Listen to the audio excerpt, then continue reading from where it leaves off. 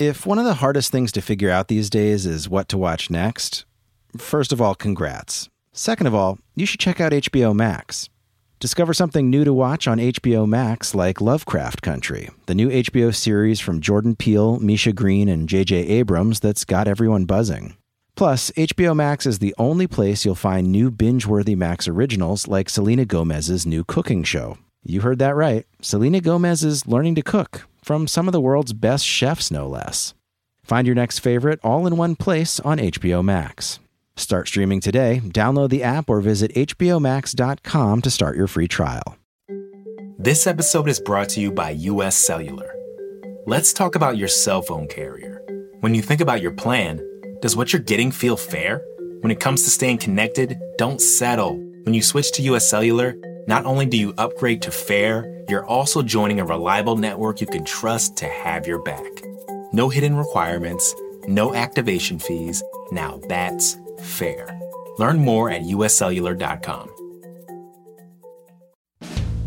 Hi, I'm Kara Swisher, editor-at-large of Recode. You may know me as the sponsor of the Red Chair New Deal, but in my spare time, I talk tech, and you're listening to Recode Decode from the Vox Media Podcast Network. Today in the Red Chair is Nancy Pelosi, the Speaker of the United States House of Representatives. She's been on this podcast before, back in 2016, which seems like a lifetime ago. Today, we're going to talk about privacy, hate speech, and whether the big tech companies should be broken up. We're also going to talk about Trump on Twitter and Nancy Pelosi's red coat as a viral sensation online. Speaker Nancy Pelosi, Speaker of the House Nancy Pelosi, thanks for talking to me. Oh, it's my pleasure. So Thank we you. have talked before. We talked before the election last time, and it was when we didn't know what was going on. We didn't know so much of what was happening with social media and everything else. So we've got a lot to talk about. We have a lot of things to discuss. I look forward to it. So let's start with what you guys are doing here. You're meeting with House Democrats to do. We're having some would call it a conference. We call it a massive workshop because it's such an interaction among the members, hearing from outside folks, the grassroots level, the evidence-based level of science and the rest on different issues, challenges that we face. During the campaign, our theme was for the people, to lower healthcare costs by lowering the cost of prescription drugs, increase paychecks by building the infrastructure of America in a green way, and cleaner government by H.R. 1, our resolution to do that. And now we are following up on all of that and going beyond. And discussing that, sort of the strategies and things like that. Yes. All right, let's talk about what you're doing. I'm going to focus a lot on the tech stuff because that's what we talked about last time. And before the election, let's go back then. At the time, you thought Hillary was going to win, and you said, I'll guarantee you're talking it. about the election. The big election. Not the one you really won. You won the last one. No, for sure, I thought Hillary would win, Yes, and one of the things that happened was the intervention of foreign influence on the social media platforms. And you're from San Francisco, represent some of these companies. Yeah. Talk about how you think about that now, given, and we'll get to the Mueller report and everything else, but how do you look at that when you look back on it, what you were thinking at the time and what you think happened? Well, first of all, we were totally shocked that Hillary Clinton did not win. Now we know that there were interventions that stood in the way of that, but again, you take responsibility for your race, and you always have to just be prepared for the unforeseen. Little did anybody know the unforeseen would be Russian intervention into our election, a real disruption of the basis of our democracy. And that's what's so frustrating now, because we don't see a commitment on the part of this administration to get to the bottom of it. But we're awaiting the Mueller report in that regard. But the Russian intervention did have an impact on the election. And what do you think you, as Democrats, should have done? Because, President Obama was in charge of the country at the time. What was unforeseen, and when you look back on it, what were the mistakes that were made? Well, I don't know if there were any mistakes made. I think that the President Obama and his judgment talked about not interfering into an election, which is what he shouldn't be doing. We did try to get the Republicans to join us in taking a harder look at it, but they would not do that. But again, I don't know that anybody had a full grasp of the extent and the impact. The election happened. We found out it is the high-level, high-confidence consensus of all elements of the intelligence community that the Russians disrupted our election, and they have specific ways. We look forward to seeing the Mueller report to see more specifically what that is. What are you doing yourself? There will be the Mueller report, but what do you see yourself as your duty to protect elections going forward, especially on social media platforms? I want to get into the various social media companies. Just a step before that, right. What we tried to do last year, and we didn't have the majority now. This year we will be able to do it. But last year we tried to allocate resources for the states in order for them to protect the integrity of the mechanics of the election. The Republicans refused to do that. They absolutely refused to do that in the House and in the Senate. This is with voting machines, with everything. Voting machines and all uses of of that. social media. Yes. Yeah. And they absolutely would not put the resources there. And the states need the resources. States run elections. They run at the state level. Even a federal election is conducted at the state level. So we wanted to make that. It was strange to us that they would not want the states to have the wherewithal to protect elections. The issue of going beyond that to the social media is a much more sophisticated and challenging initiative for us because you have to always keep ahead of them. Right. No matter where you are, they're resilient and they can get ahead of you. But at least we know this, to be vigilant, to be on the lookout for any strange interventions, which were not really looked into or prevented last time. And so that makes a difference. But more importantly than us being aware of it, it's really important to inoculate the public against some of this, to say to them, while we want you to participate in every way and the way you enjoy doing so, whether it's social media, traditional media, or whatever, your own activism, you should be alerted to the fact that there are those who want to play with your mind, really. And behavioral, including the companies themselves do that all the time. But that's another topic. That's another topic. It's an important topic, but it is it's a moment of truth, really, for our country to say what the beautiful advantages we have from technology. And I'm a big believer in technology. Task for a solution. Let's look to technology. However, it isn't without collateral damage. Right. Now, what is your relationship with the social media giants, Facebook, Twitter, Google, and others? They're not your constituency, but they're in California. Yeah, and they obviously are. They're in California. They're our friends and on many good things. Some of them are now in San Francisco as well, Right. even Uber. But even so, in Silicon Valley, they're our neighbors. And so we have a good rapport with them on some issues. But we also now have a questioning attitude, especially toward Facebook, in terms of how they have not only what happened, but how they are addressing it. And let's hope that they're addressing it correctly. We see different reactions around the world. We see the EU giving people like 1 hour to get something off. We see the Australia, New Zealand will be acting soon. New Zealand taking the actions that they are, being very suspicious of any improvement on algorithms being disingenuous, as has been proposed by Facebook. So I think that they have, I don't want to say a wake-up call, it's more than that. Right. Well, it's a big alarm that they're hearing, that there has to be some kind of behavioral change in how, I don't want to say business, but the regular order of things are conducted. Well, it's more than that. I think the question is what you all are going to do as regulator, as in charge of regulators, and also Congress is going to do. Right now, there's a lot of activity in Europe, very stringent and strong and quite hard. There is stuff happening in Australia and New Zealand. There's stuff happening in France. California is going to put its privacy bill into place. And that's just privacy. I'm not talking about misinformation and disinformation. Right now, what's happening is they're making real actions. And these companies, and I was on a panel last night, and several reporters, Maria Ressa, who's being attacked in the Philippines, a reporter is being attacked in India, Carol Cadwalader, who broke the story about Cambridge Analytica. They turned to me and said, it's not our companies, it's U.S. companies that are doing this. What are you going to do about it? Yeah. So what are you going to do about this? You mentioned several countries and what they've said. And the UK, as you know, they've said the era of self-regulation is over. Of these companies is over. Is it over in this country? It probably should be. Yeah, I mean, I think we have to subject it all to scrutiny and to cost benefits and all that. But I do think that it's a new era. And we... I mean, there are people who have superior technology, credentials, shared values who could help us weigh in on legislation. We're very proud of California's legislation. You know, they tried to weaken it. At our federal level, people are working on, committees of jurisdiction are working on privacy. We haven't seen anything in writing, that is to say, for review yet. I'm sure they have it in writing someplace. But it is...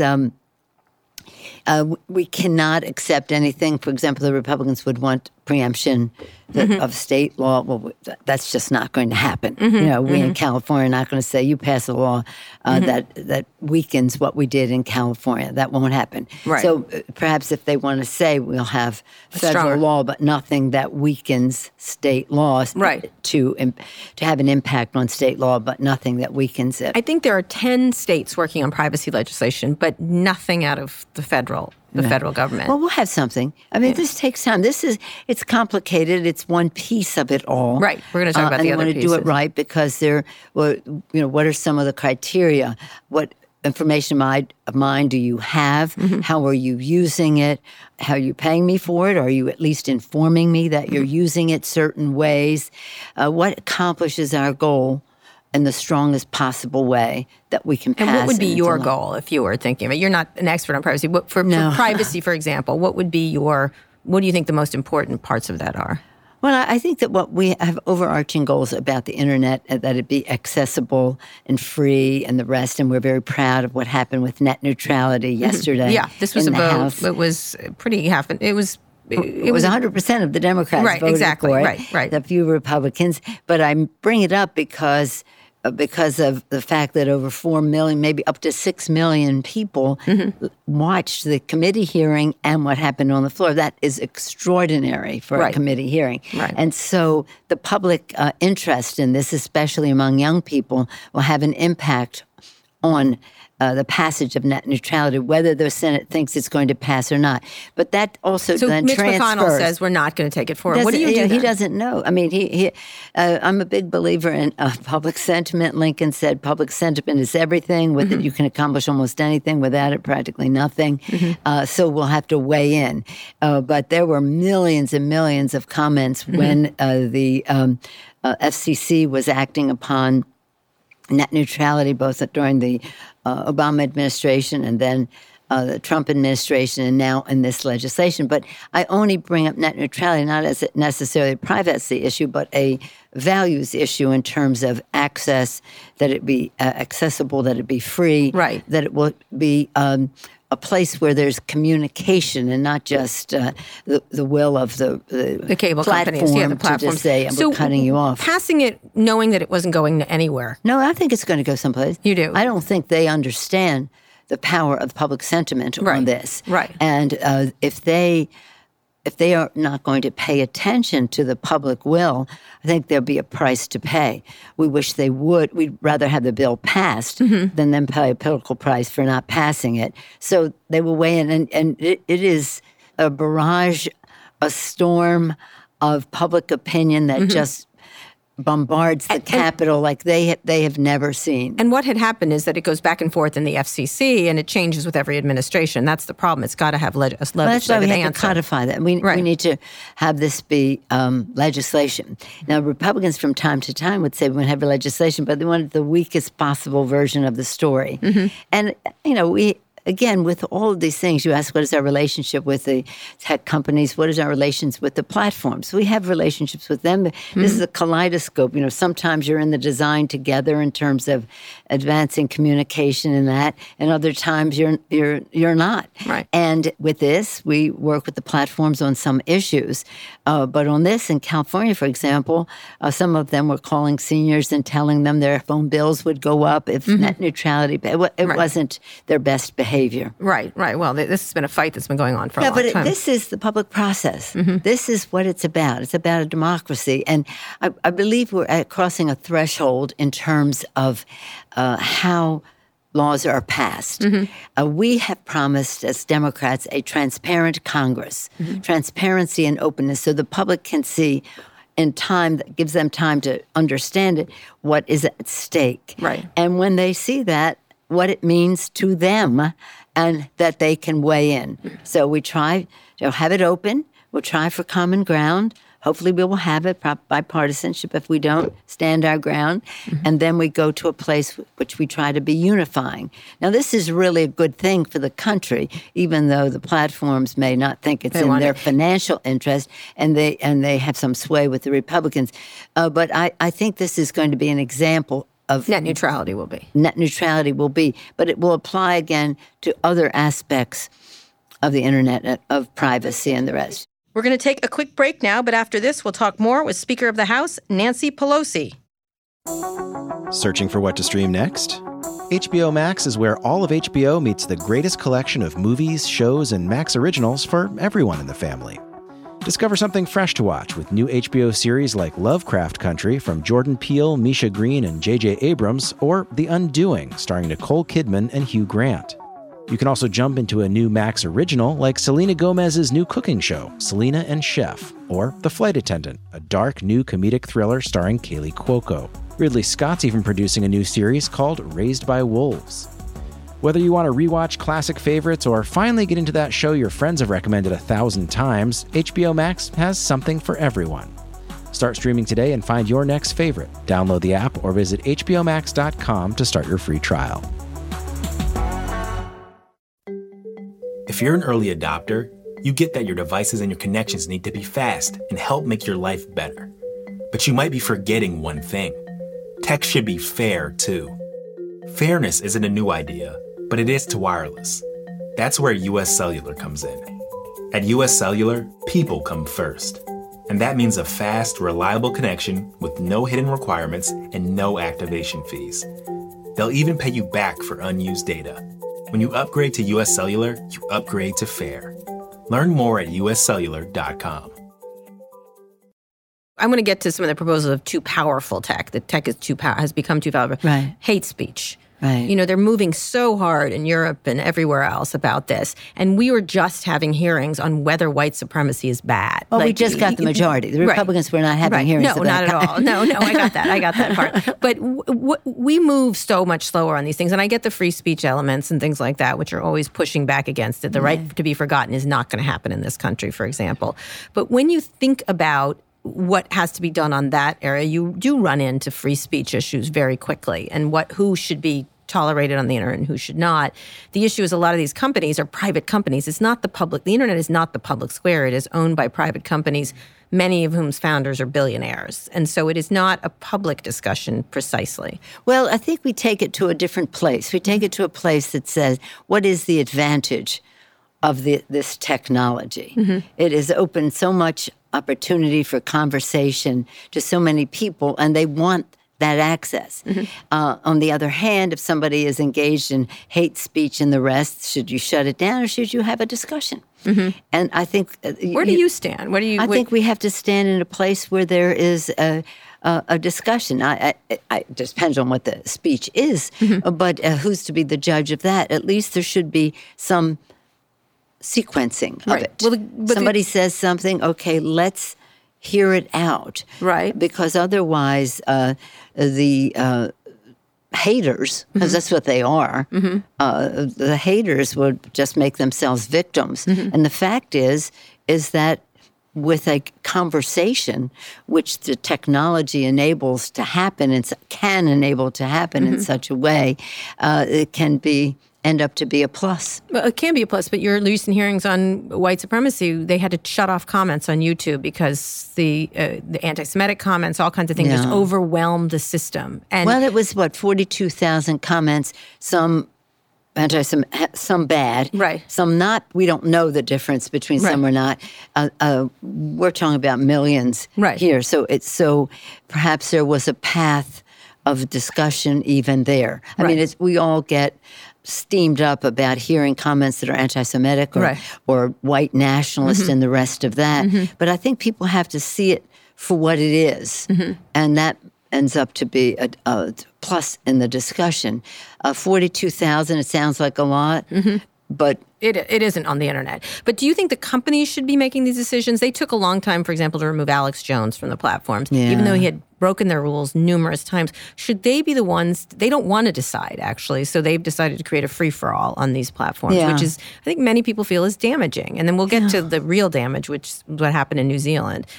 Do you feel like you should be doing this as regulators, or should it be these companies? Who is responsible for something that is an unprecedented level of human communication, and it's not going well? Well, I do think that he has painted himself outside the circle of civilized discussion, and he's been given the chance to be part of a discussion, and he's defined himself.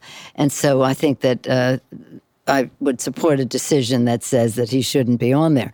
In addition to that, though, when talking more in terms of the technology, when, for example, Facebook says they're going to improve the algorithms and the rest, you see the New Zealanders have said that is disingenuous. It is, yes. And that's, don't take us for a fool. Right, right. So, again, there's the subjective decisions that have to be made. But should it be you making, not you, Nancy Pelosi, but you, Congress people? No, I think they have a responsibility. I think they have a responsibility. But they have been unable to meet the demands of the task as it becomes more complex and as they make more money from these things. Well, they have to make a decision. Right. It's a decision. Right. In other words, understand this. It's not, I didn't even realize, or it drifted That was past the first me. excuse, but go ahead. No, it's a decision. Everything is a decision, and everything is an opportunity. And so how do they use the considerable power that they have to have discussion, which can defeat some of this, or at least have these people understand this is not going to be your comfy, cozy home to spew forth your venom without there being a response to it. But they are the haters are very well organized. Right. Certainly. So it's almost as if they're ever alert. Even if they don't know something is coming, when it comes, they're ready and they're there. Right. And so others have to be ready as well. Well, something I always say is the Russians didn't hack Facebook; they used it the way it was built. They're using it as tools. Yes, and they have to. So do these companies have to be more, like, you all went after Microsoft when it was monopoly power. You went after AT&T, IBM. There's been a history of throttling back these powers. Yeah. How do you look at that? Like Senator Warren put forward she's focused on antitrust, not just laws, the idea of breaking them up, that they're too powerful. Yeah. Do you think they're too powerful? Well, I hear a range of opinions. I hear a range of opinions that she didn't go far enough. Yeah. What do you think? What is your opinion? I'll take a look. I haven't actually studied her. I mean, I know that there could be some clear lines that we see right in our own community of companies that maybe could be easily broken up without having any impact one on the other, one on the other. But I think, I'm a big believer in the antitrust laws. I think that's very important for us to have them and to use them and to subject those who should be subjected to it.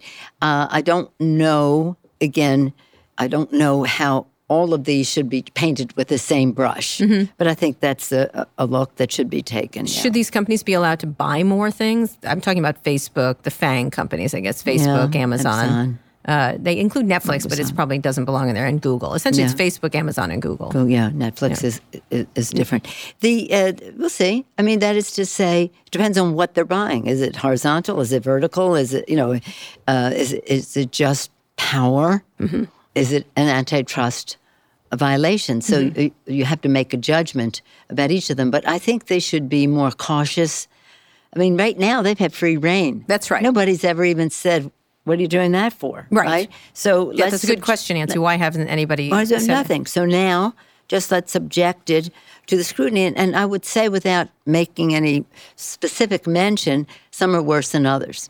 Yes. Could you make a specific mention? Why not?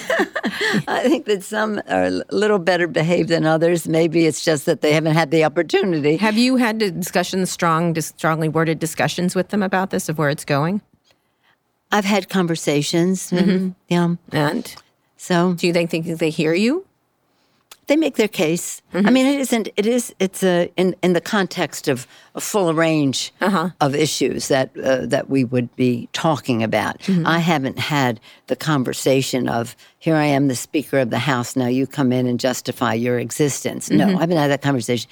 But we've had conversations about the drift of it all. Drift? Oh, the drift? Is that what you call it? Well, whatever. The direction they're going. I call it the giant traffic accident. They're going 100 miles an hour and don't have any governors. Yeah. And what is the intention? In other words, is this just commerce and they see a market opportunity and decide to take it on?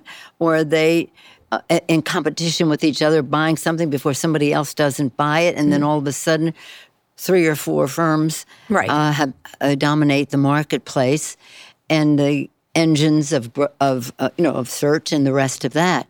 It's a challenge. It's an interesting one. It's one we have to have. What about the Communications Decency Act, Section 230, that gives them broad immunity? That's really what's allowed them to have a free-for-all. Well, 230 is a gift to them. That was a gift, yes. It is a gift to them, and I don't think that they are treating it with the respect that they should. Yeah. And so I think that could be a question mark and in jeopardy. In jeopardy for them, and that it would be removed, or it's been sort of chipped away at on certain topics, but now more broadly you think there could be. Well, they just love 230. They love, why wouldn't you? Why wouldn't you love it? I would like broad immunity. I do a lot of things. But when you come to 230, you really get their attention. Right. But I do think that for the privilege of 230, there has to be a bigger sense of responsibility on it. And it is not out of the question that could be removed. All right. So the Democrats' relationship with tech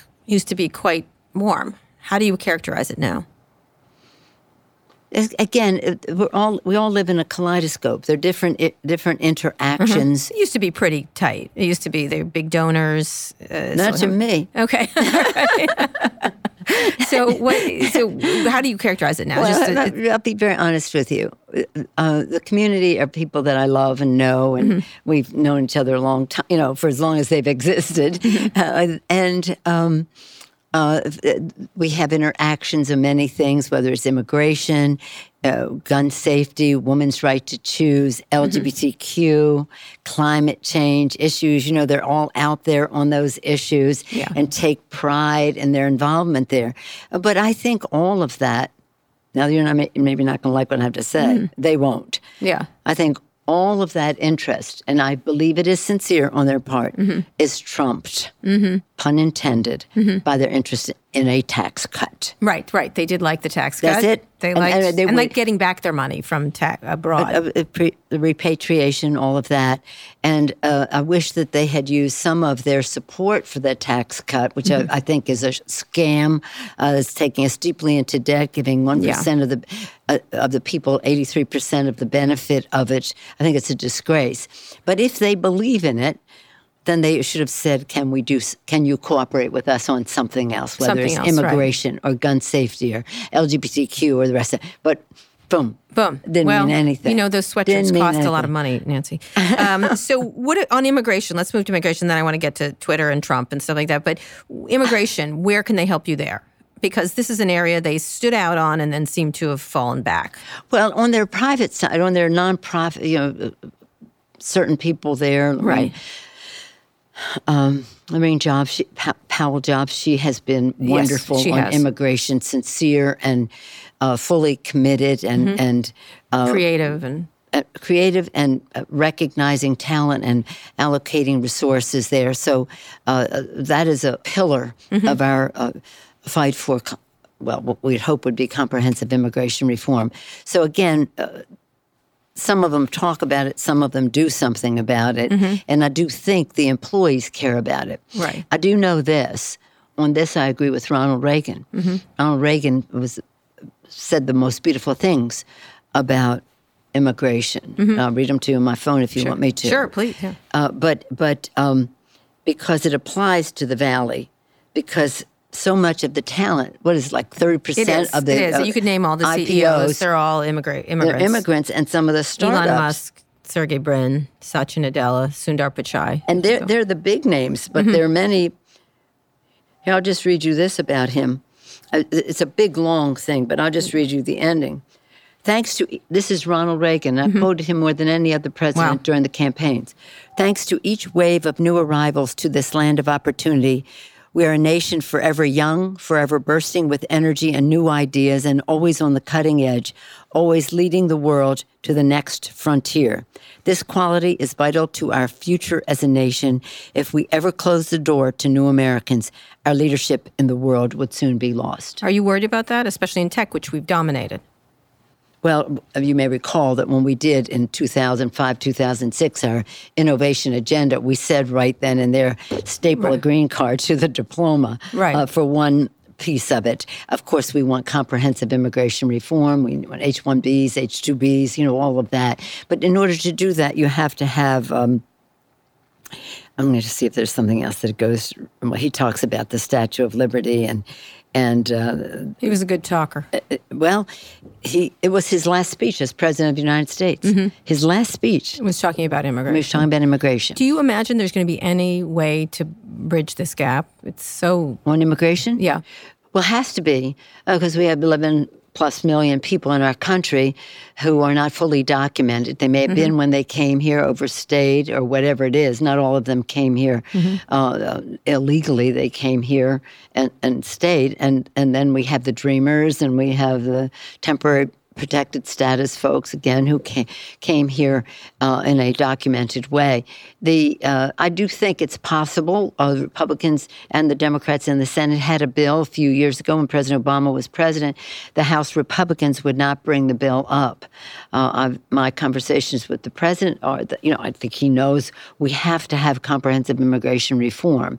But for the moment, it's his red meat that he feeds to his right-wing base. Mm-hmm. And I don't mean to paint them as any kind of bad people. They have their own economic insecurity. They're afraid of innovation. They're afraid of globalization. They're afraid of newcomers to the country and all of that. Mm-hmm. So you do, what do? You scare them with trade. You scare them with immigration, which is a giant plus to our country. Right. And when the president just recently said, we have no more room. Just reminded me of Christmas. It was, there's no room in the inn. Right. Of course there's room in our country. Mm-hmm. And in fact, our birth rate and replacement rate and the rest is such, we need immigrants. And if you have economists come before our committees and you ask them, what's the best thing we could do to grow our economy?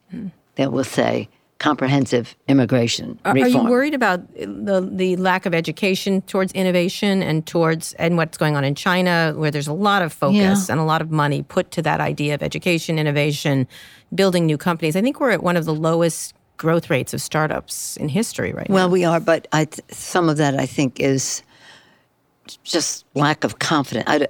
Let's hope that will change. But let me go to your initial point there.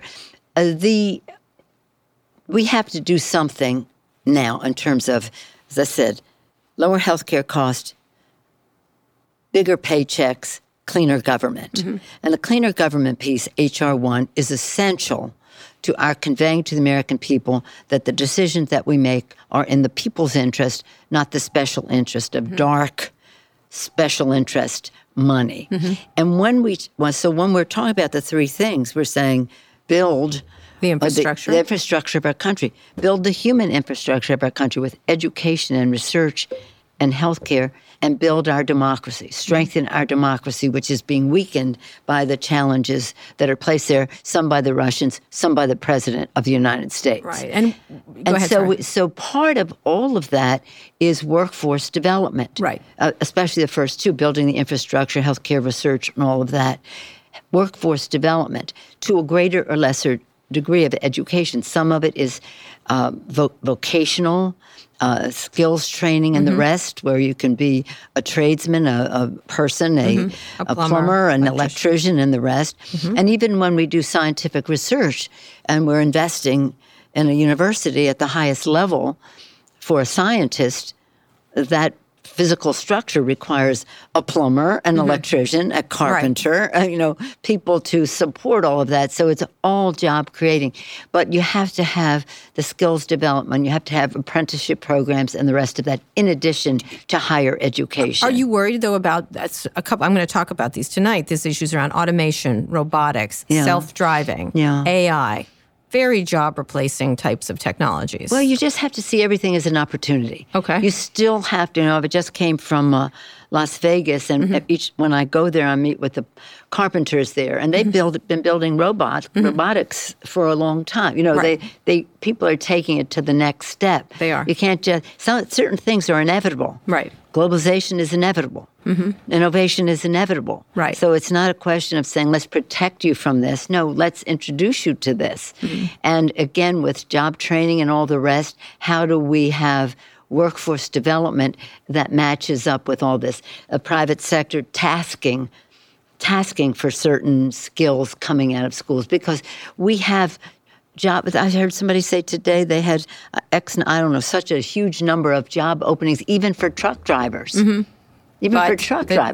But the directional changes are really clear. No, they are. No, and of course, part of that is self-driving trucks. Right, right. But you can't avoid the future. And I always believe, as I said earlier, in technology, let's task for it. What is the mission?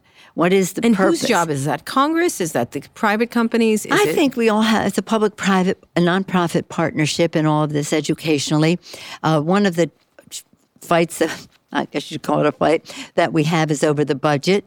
I noticed there was some sort of fight over the budget you had with the president, wasn't there? Well, everybody's having a fight over the budget Right. because it's all priorities, whether it's... I meant the shutdown.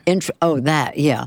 But see, the Republicans will say, we're going to reduce the debt by cutting, freezing Pell Grants and cutting the assistance we have on interest on student loans and this or that. And with stiff competition, and I say this frequently, with stiff competition, their cuts in education to reduce the deficit are one of their dumbest proposals, because nothing brings more money to the Treasury than investing in education, early childhood, K through 12, higher ed, post-grad, lifetime learning for our workers. So we have to, the inevitable is coming upon us.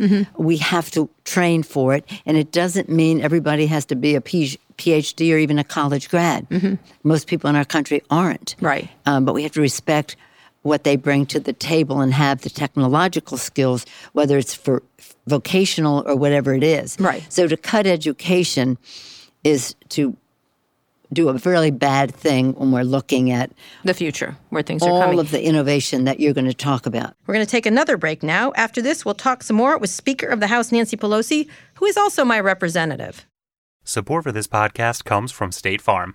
With surprisingly great rates, State Farm is the real deal when it comes to home and car insurance. State Farm agents are always ready to help you personalize your insurance plan so you can create a policy that fits your needs. You can manage your coverage, pay your bill, or even file a claim right from your phone with the State Farm mobile app. And you can always call one of the State Farm agents in neighborhoods across the country. Get a great rate without sacrificing great service. When you want the real deal, like a good neighbor, State Farm is there. So let's turn, we have about 10 more minutes, to the what's happening to politics with social media and everything else. Yeah. You have some members, such as AOC, who are excellent at these things. Yes. And you gave a quote last week about it's not Twitter followers, it's how many votes on the... Well, you have to have both. Right. You cannot just say, I'm in Congress so that I can get Twitter followers. You're in Congress to get results. Right. And so some members are there to get results, and some to get Twitter followers, and some to get both. And God bless them. Right. God bless her, because that's really important to attract. So what she's doing is very valuable and very successful. Right, she's good at it. She's good at it, and she's focused. You know, she's a good member. You know, she is prepared. She does her work in that. That was not to put down having Twitter followers, but it's not.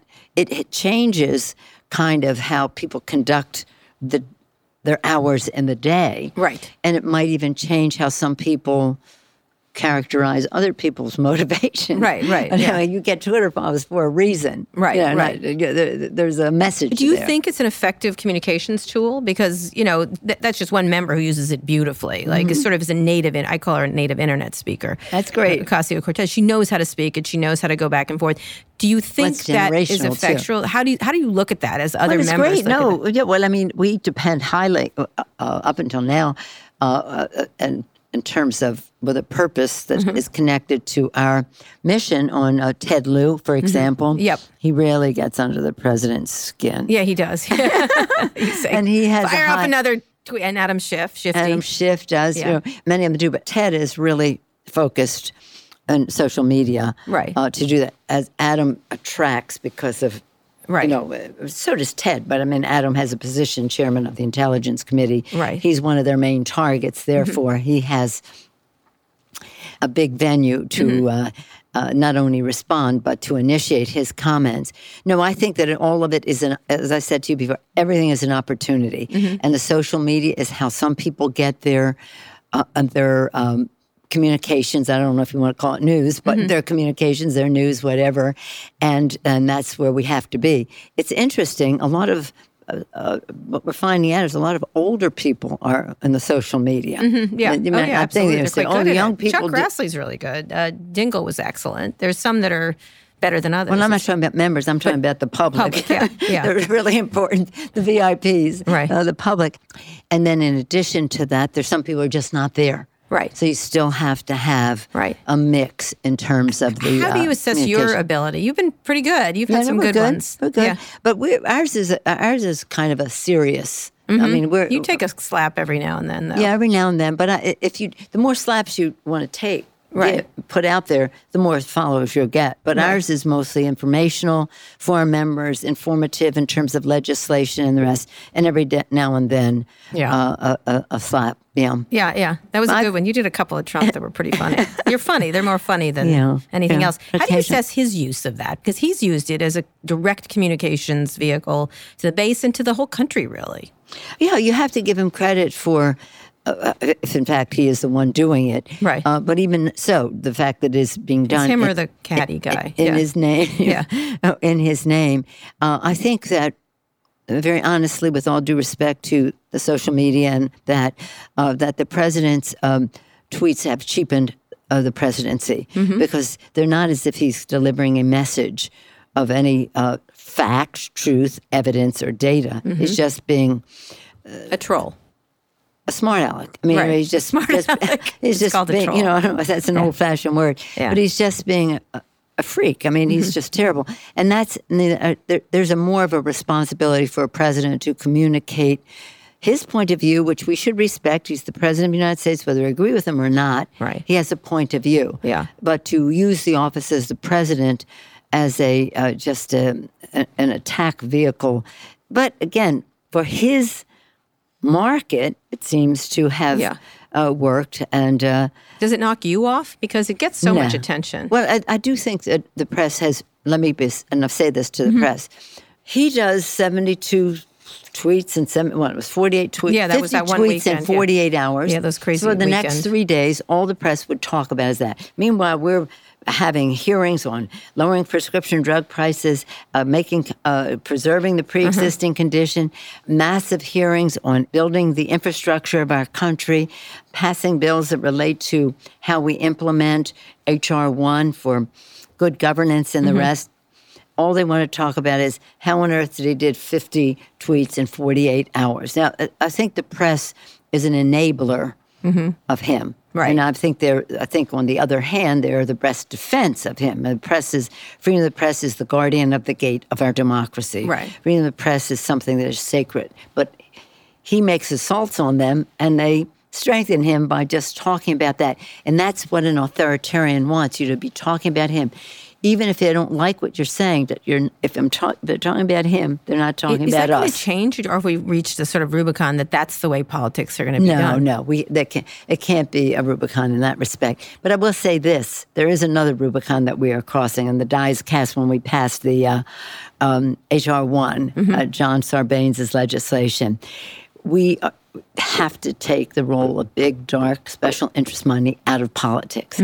It has too much of an impact. People have to believe that we can pass gun safety because the gun lobby doesn't own the Congress. Right. That the fossil fuel industry is not dominating any decisions about climate change, which is the generational challenge that we have to protect the planet for future generations.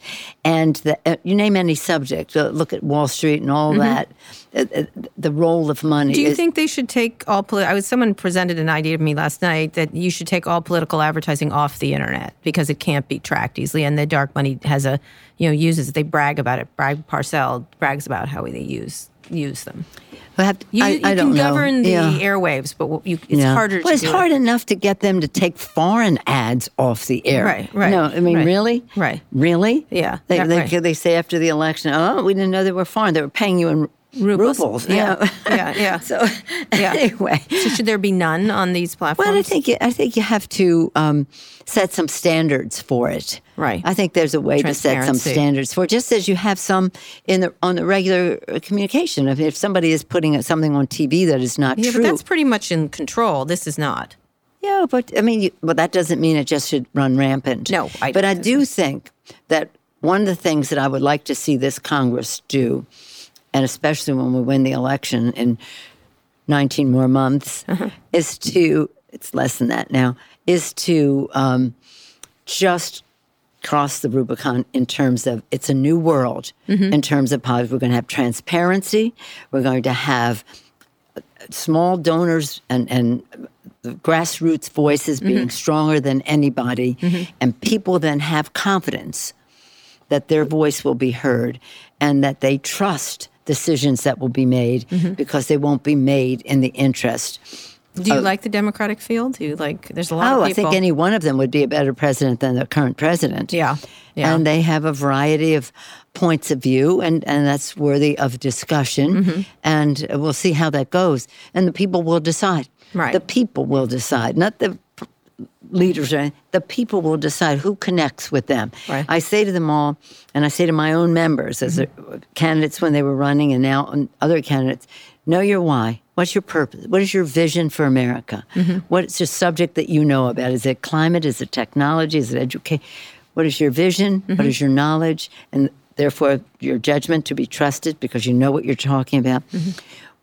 How do you think strategically? People think, okay, I see the goal. I know they know the territory. They have a plan. All of that is important, and all of them have it. The question is, who's going to connect? Right. Heart to heart with authenticity with the American people. Why didn't you ever run for president? I like what I'm doing. I'm a legislator. Yeah. I really enjoy what I'm doing. Yeah. People ask me to, and they always have asked me to. Right. But I like what I'm doing. Yeah. Lastly, you've become somewhat of an internet phenomenon. You were so attacked by the right wing. You were sort of 137,000 ads just in the November election. You were a lizard. You were an alien at one point. You had horns, clothing feet. Now you and your coat seem to have turned the tide. What happened on the internet? Now you're cool again. Cool again. Yeah. Who knows? Why do you think your coat went viral? I don't know. It was a badass coat. Yeah, well, I had that coat was for the inauguration of Barack Obama in 2012. I hardly ever wear it because I'm from California. I don't really wear a coat. Right. So that day, I just pulled a coat out of usually I wear a raincoat, just pulled that out and wore it and didn't even know that we would be going. We didn't know that the president was going to make a total fool of himself by having the press, the meeting in the Oval Office be exposed to the public and therefore generate more interest as to what happened afterward. So people said, "Oh, you wore that coat on purpose." I said, "No, I wore that." You weren't thinking of the internet implications or any of the virus. I was just wearing that coat because it was clean. Okay, all right. That's my standard. All right, okay, all right. Nancy, I really appreciate it. Thank you so much. I'm looking forward to addressing you all tonight. Well, we are so honored that you are here. I'm going to say some things. Are you ready for some things? That's what you're here for. You were ever provocative, and that's what we're looking forward to. Thank you so much. Okay, thanks, Nancy. Thank you. Thanks again to Nancy Pelosi for coming back on the show, and special thanks to Jeff Geld for recording that interview. Thanks to you all for listening. You can also find more episodes of Recode Decode on Apple Podcasts, Spotify, Google Podcasts, or wherever you listen to podcasts. And please tell a friend about this show. You can follow me on Twitter @Kara Swisher. Now that you're done with this, go check out our other podcasts, Recode Media and Pivot. You can find those shows wherever you found this one. Thanks for listening to this episode of Recode Decode, and thanks to our editor, Joel Robbie, and our producer, Eric Johnson. I'll be back here on Monday. Tune in then.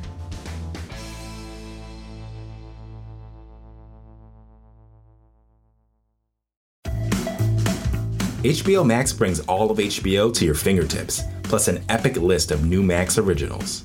Whether you're into animation, classic movies, or binge-worthy series, HBO Max's suggested collections are curated by real humans, not robots, so you find the right thing to watch every time. With thousands of options for you and the family to choose from, it's the streaming platform of your dreams. HBO Max, where HBO meets so much more. Start streaming now at hbomax.com.